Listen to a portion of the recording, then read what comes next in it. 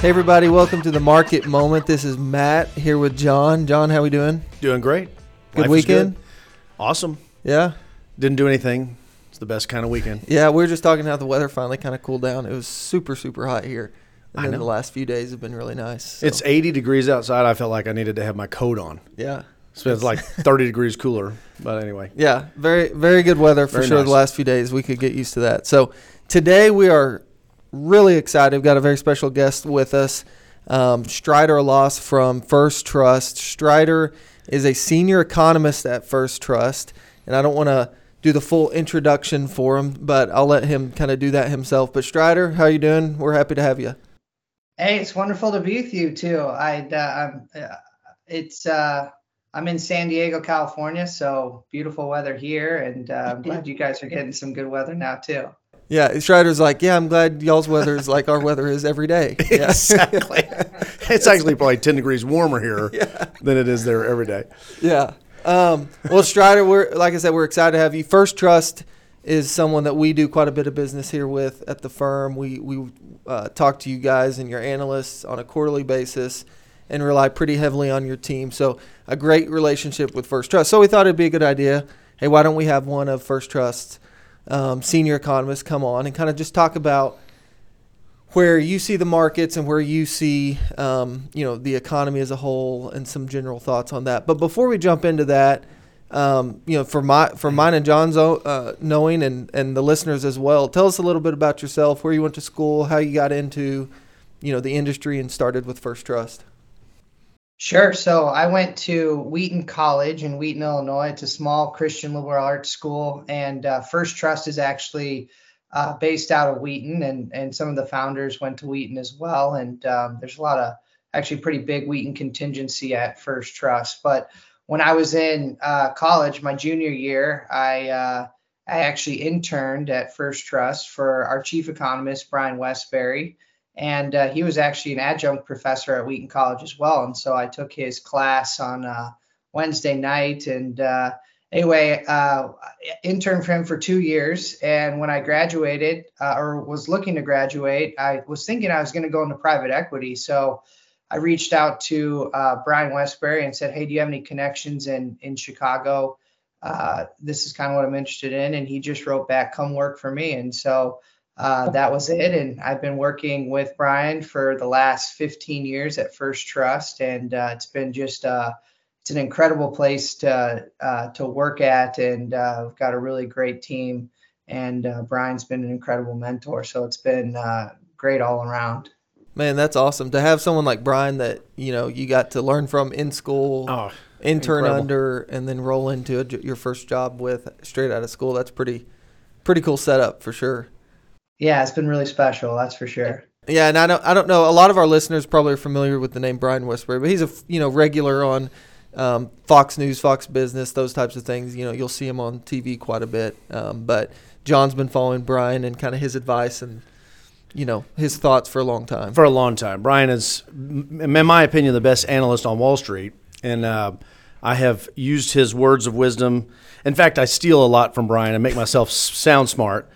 And you can probably tell by looking at me, I have to steal and I have to do a lot of things to sound quite smart. a bit. But Brian is one of my favorites, and I've always loved First Trust because of all the relationships there at First Trust. Well, it's a great place, and it's pretty cool that you got to go to class with Brian, and then to a class with him as the man, and then go to work for him. Pretty cool. Yeah, very cool. And I know First Trust and Mach 1, we share a lot of similar, I think, kind of just views and how we see the markets and the economy. And, I know there's a lot of similarities there. So just kind of launch the conversation today. Strider, kind of give us your thoughts on, the big R word is one that we've heard a lot about for, I don't even know how long. Gosh, it seems like a year now we've been talking about the going back into last year for sure. So, is there a recession? Was a recession started when we had the 2 negative quarters in a row? How far out are we from one starting? Kind of get us your thoughts on one, if you think we ever entered into a recession to start with, and if we haven't, do you think it's coming and how far out? Sure. Yeah, so if you think back, a year ago, back to 2022, we started off with the first 2 quarters of 2022 with negative real GDP growth. And so many people believe the definition of a recession is 2 consecutive quarters of negative real GDP. But the reality is that's not the true definition. There's not one set definition.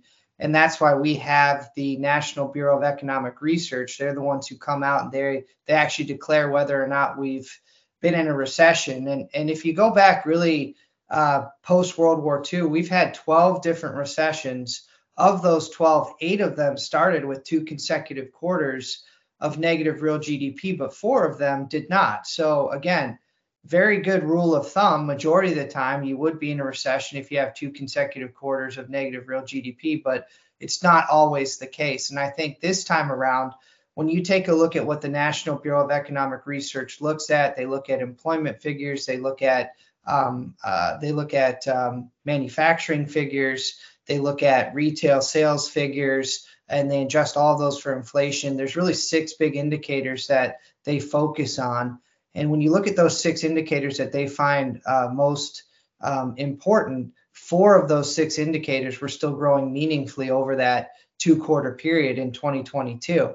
And so usually if you're in a recession, all 6 of those, or at least majority of them, are drastically negative over that 2-quarter period. And so again, no recession, and that's why we haven't seen the National Bureau of Economic Research come out and say first 2 quarters of 2022 as a recession. But I think it is important to look at where we are today, because again, as of through the 2nd quarter, we're nowhere near a recession in the United States, but we do believe that we will. And a lot of people have changed their tune, saying that, no, we're going to have this soft landing. The data has been coming in stronger than what was expected. And so that means no recession on the horizon. But we still believe that there will be a recession coming towards the end of this year and into early next year. And mainly it's due to what's occurred over the last couple of years, where we added about $5 trillion worth of stimulus money into the economy. And with that, we saw the money supply, money that's outstanding in the economy, absolutely skyrocket. In fact, over a 2-year period, it was up more than 40%. Well, now that's actually the money supply measure. M2 is actually starting to decline and has been declining year over year for the past 6 months. That to us is a sign of a recession, probably a mild recession, but a recession nonetheless to come in the future here. Yeah. Well, and you mentioned there at the very end, mild recession. Kind of going on to one of the things I wanted to ask you about was, COVID was such an unprecedented type of an event, right? And the response to COVID by the Fed and our government, and just what we did to, in the moment, felt like what we had to do to kind of keep everything afloat, right? And very unprecedented, like never really seen anything like that in any of our lifetimes, if ever. And I think a lot of people look at that and say, especially kind of the more pessimistic or more bearish people look at that and say, well, we almost kind of need a corresponding unprecedented negative event to occur on the back end of that to reset things. How do you see that, and how does First Trust see that? Do we need a larger event to kind of unfold to kind of reset the system, or is a mild recession possible, and would that do it? Yeah, I don't think we necessarily need a huge negative shock to reset everything, but I do believe that we will see at some point some type of a recession, because monetary policy is very restrictive right now. And when you go back over history, every time monetary policy has been restrictive, it's led to a recession.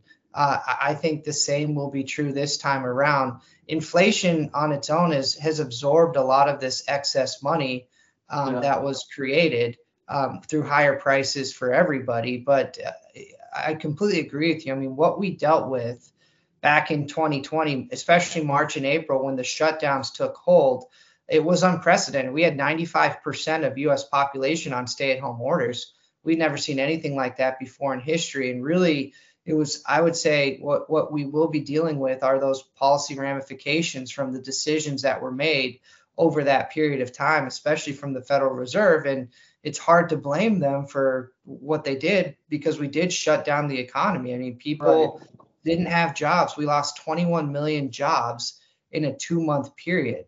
Again, unprecedented, never saw anything like that. And I'd say it was really self-inflicted, but really it was the monetization of debt that occurred by the Federal Reserve. So what I mean by that is we had about $5 trillion worth of debt that the Treasury issued, and really the Federal Reserve picked up majority of that by creating money out of thin air. And so they take on all those bonds from the Treasury, and now the Treasury has this money, all this trillions of dollars that was created out of thin air, and they took that money and they directly deposited it into people's bank accounts. And that spending, that stimulus that we saw from that money that was created out of thin air is what's really driven the economy substantially higher over the last couple of years. And at some point, there is going to be payback from that, and we think it's around the corner. Some of that was due, payback was in higher inflation, but I think it's also going to come through a mild recession as well. Yeah, John. Yeah, I mean, I agree with everything you're saying, and of course, I read the Monday morning outlooks every week, so everything you say is not news to me. I saw something today, the downgrade of the 10 banks, the Fitch comes in and warns the banks, the middle-sized banks. Then you have China news today that the economy is slowing and they have bad numbers in China. So you couple all that together, where do you think we stand in relation to the world? And you say mild recession, do you guys see that across the globe? Do you see that U.S. can be the tallest person in the room? I don't know how to explain it, but like we all go through that, or what do you see how we're relating to the rest of the world? And I'm throwing two questions in, and the banking issue is that seems like that's old news. We've kind of already gone through that, but then you have this news report today. How is that affecting things in your mind? Sure. Yeah. I think what's interesting is the U.S. is such a big part of the global economy that when the U.S. has a recession, it usually impacts the rest of the world, whether it causes a dramatic slowdown or a recession, a global recession. So I wouldn't be surprised if we do see a dramatic slowdown. We kind of already are starting to see it, but a global recession as well coming in the next year or so. When I look at what's been going on with the banking system in general, it is not a systemic issue whatsoever. It's really been a couple of banks that got into issues because they thought they were making a great decision at the time by buying all of these long dated treasuries and mortgage-backed securities, because the Fed was telling them that, especially think back to the beginning of the end of 2021 in December, the Fed was telling them that at most they were going to raise rates 3 times for 75 basis points. Right. And on top of that, that inflation wasn't a big deal. And so if you're a bank and you're thinking out and you've been in this 0% interest rate environment for about 15 years, and you can get some type of yield now on longer dated treasuries and mortgage-backed securities, you think you're making a good trade until the Fed, instead of raising by 3 times, ends up raising by the equivalent of 17 25 basis point hikes. It got a lot of banks upside down, asset liability mismatches, but there was no systemically wide insolvency issue for banks whatsoever. And so I think when you look at cash assets as a share of total assets for banks right now, it's about 10% of assets, which is very elevated relative to history. Think back to the financial crisis, the Great Recession. In 2009, that measure was under 3% and was very worrisome.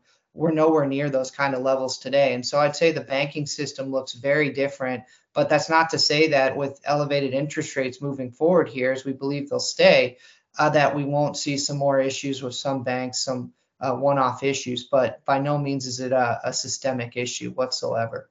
Good. Yeah, and you said, so related to rates, you said we think they'll stay. So this has been another kind of conversation of, how dramatically rates have risen, and then a lot of people think they're going to just peak and then immediately start coming back down.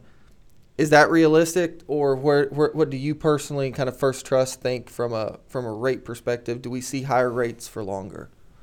Yeah, so I'll tell you what the market currently believes. When you look at where the market is forecasting through futures rate cuts starting, it's next year, and they're not forecasting any more rate hikes right now, but by March of next year will be the first rate cut. and there's going to be 6 rate cuts they're projecting in 2024. 6. I think if anything, I think if anything, rates are going to stay where they're at. I still think there's a chance we see one more rate hike, but if not, I think rates through next year may stay just where they're at, between 5 and 5.25. And the reason I say that and I think the market's gotten ahead of itself a little bit by looking at these inflation figures that have come down dramatically over the last 6 months or so. I mean, if you look at CPI, for instance, since its peak of 9.1% last year, it's just continued to fall down to around 3% last month. But what's interesting is the last 2 months, we saw dramatic declines, almost full percentage points year over year declines in CPI, but that was all due to a base effect. And what I mean by that is last year we had very large increases for 2 consecutive months because of the war in Ukraine starting, commodity prices skyrocketing and whatnot. So if you just model out, for instance, over the next 6 months and say inflation, we've seen an average of CPI growing monthly by about 0.3%. If that just continues, that average of 0.3%, this is the bottom in June. By the end of the year, we'll be at around 4.5%. So inflation is actually most likely going to be trending back higher in the next 6 months by the end of the year, not lower, across pretty much every measure. And so by that, I think the Fed, if anything, is going to keep rates higher for longer. Maybe they don't raise any more. I still think maybe one more time. But I think where the market is off is by saying that the Fed's going to cut 6 times next year.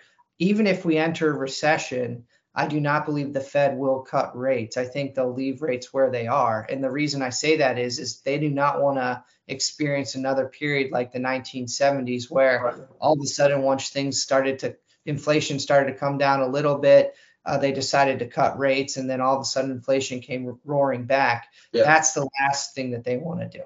Yeah.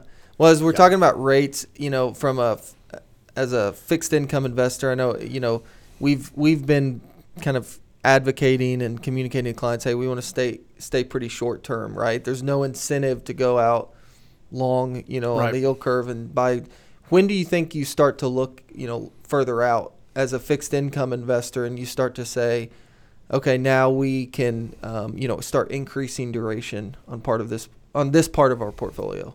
Sure. Yeah, I think we're pretty much there now. I think the rate hike cycle has pretty much come to its end in terms of how much more we're going to hike rates here. I think they will stay pretty much where they're at for the foreseeable future. But I think adding duration here is very important moving forward here. I think when the 10 years over 4%, I think that's a great time to be locking that in. But I think the sweet spot right now is somewhere between the 5 and 7 year, right around there. But yes, I would be adding duration as much as you can right now, because I think we're not going to see rates go too much higher here.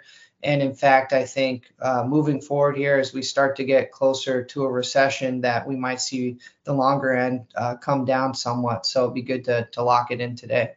Yeah. It's a good answer. So the inversion of the yield problem, and you hear that a lot on the news and so on, about that always leads to recession, which we're talking about, going to recession. But it also is the reason why we've gone short. So now that doesn't bother you at all in the long-term prospect? No, I think the reason we have an inverted yield curve is because, well, obviously it's because the short end's longer, or the short end's higher than the long end. And a lot of that's due to what the Fed's been doing and causing restrictive monetary policy. But I think eventually, by 2025, the short end is going to start to come back down as inflation does get back down to 2%. And I think inflation gets under control. And with that, I think we will see long-term yields move up slightly. But in short end, I think it's going to come down tremendously. And so I think the biggest issue is reinvestment risk right now.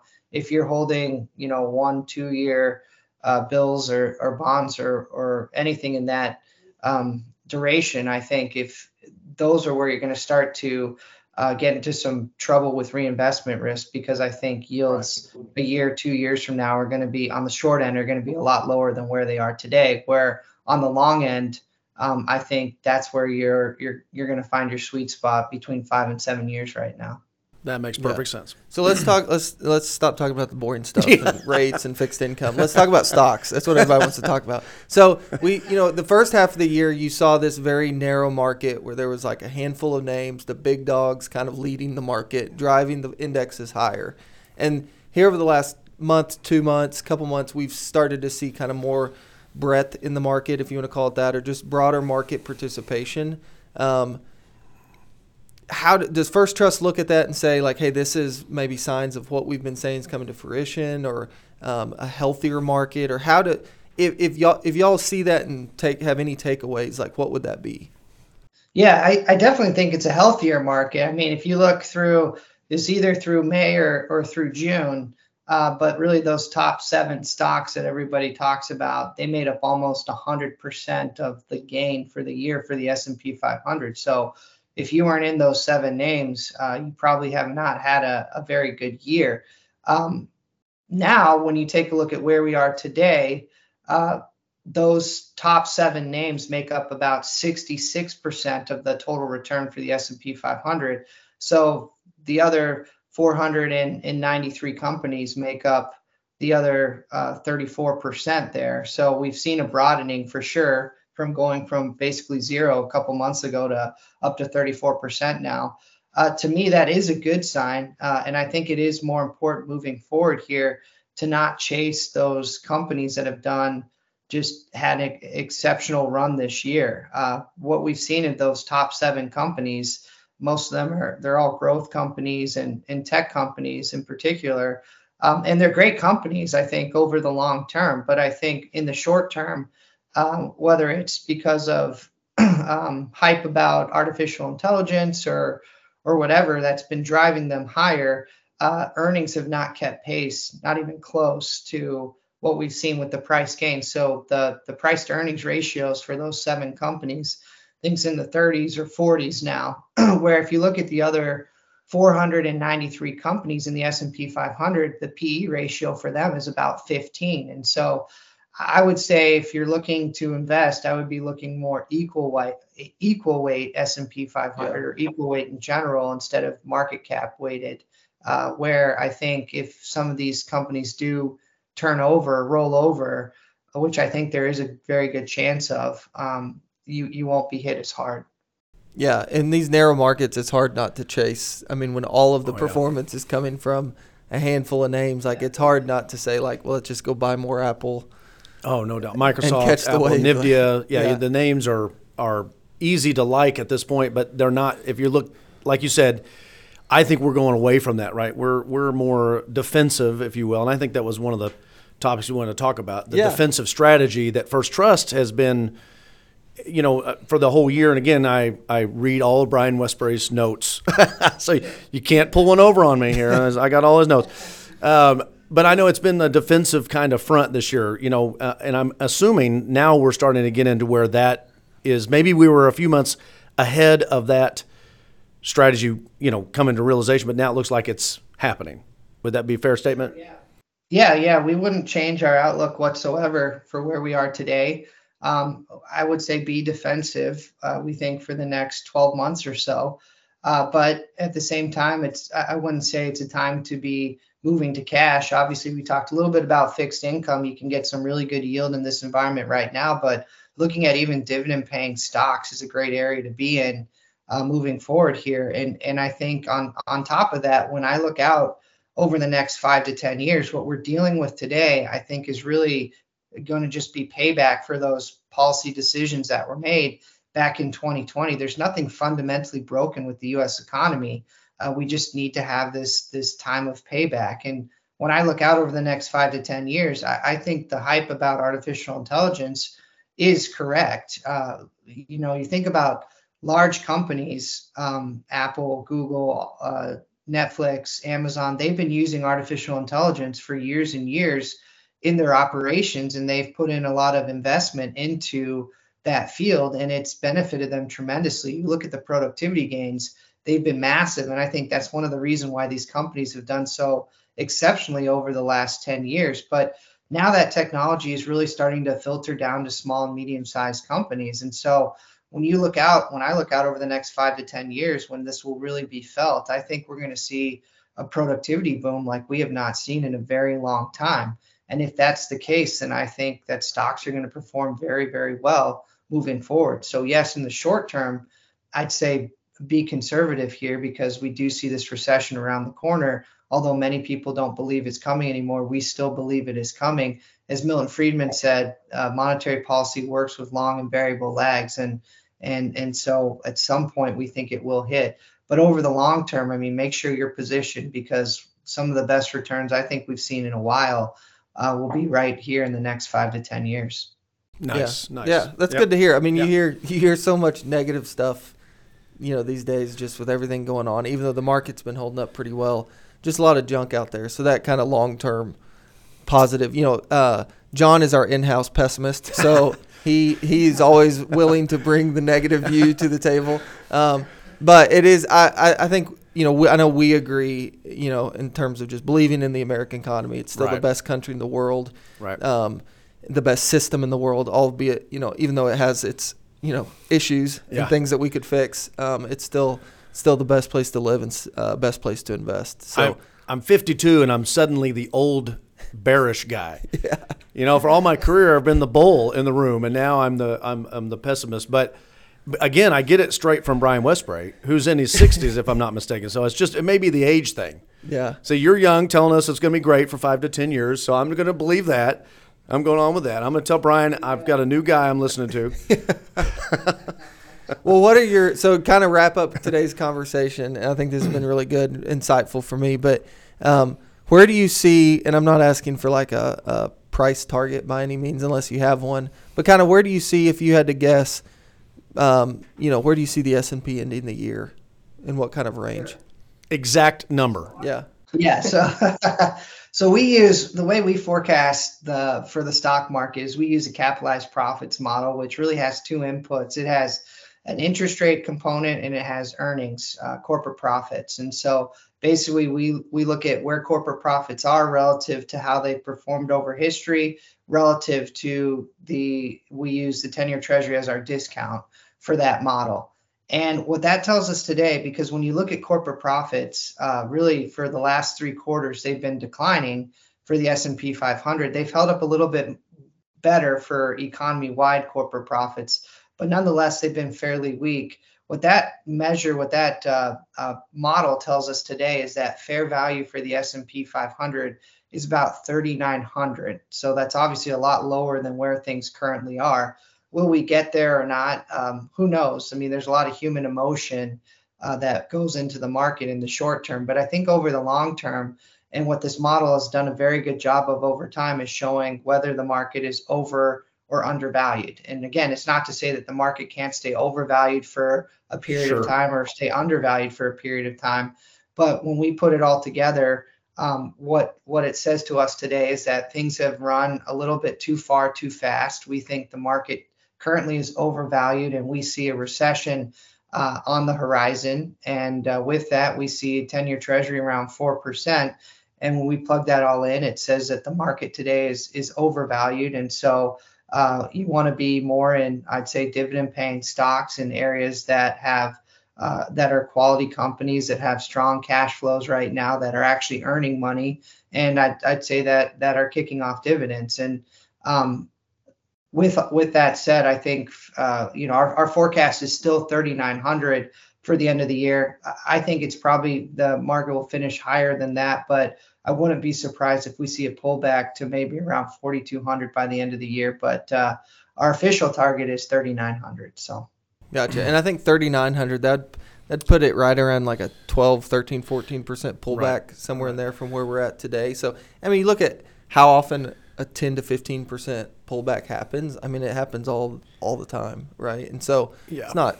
If those 7 stocks that have led the market fell back themselves 10 to 12%, I mean, how much would the S&P go down just on those 7 overvalued stocks? Does that make sense? So in other words, the breadth of the market everything else might be better, those 7 alone could come back to normal. Well, they make up, I think down. the top 10 companies make up around 30% of the index, somewhere in that range. And so if you had if you had a 10% pullback, that would be what, 3%? 3%, yeah, roughly. Just on those on those stocks, names. which those naturally should come back a little bit. Yeah. So that's very, feasible, I think, to think, the market could see that between now and the end of the year. Let's hope not, but I know. Anyways, well, John, any parting thoughts or questions for Strider before we wrap up today's? No, I just thank you very much, Strider, for taking the time. It's been great. Yeah, enjoyed the conversation, Strider.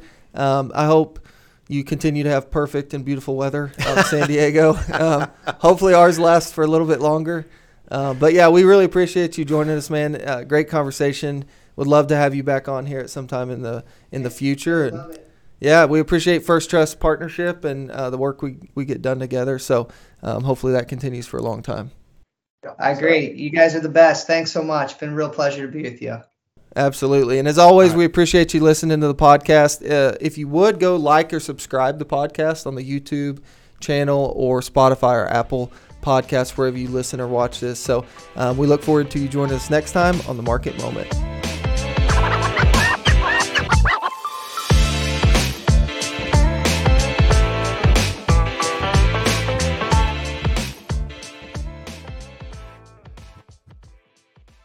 A quick reminder that the hosts of the show are employees of Mach 1 Financial Group. This podcast is for informational purposes only, and nothing said in the show should be taken as investment advice.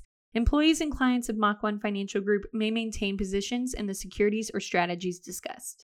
Mach 1 Financial Group, LLC, Mach 1 is an SEC-registered investment advisor located in Rogers, Arkansas. Mach 1 may only transact business in those states in which it maintains a notice filing or qualifies for an exemption or exclusion from registration requirements. SEC registration does not constitute an endorsement of the firm by the Commission, nor does it indicate that the advisor has attained a particular level of skill or ability. Third-party ratings and recognitions are no guarantee of future investment success and do not ensure that a client or prospective client will experience a higher level of performance or results. These ratings should not be construed as an endorsement of the advisor by any client, nor are they representative of any one client's evaluation. All investment strategies have the potential for profit and loss, including the loss of principal. Actual account results may have been higher or lower than the results mentioned, depending on an individual's investment timing, cash movement, size of the account, and client restriction. Past performance is not indicative of future results. For full disclosures, please see mach-1financial.com/disclosures.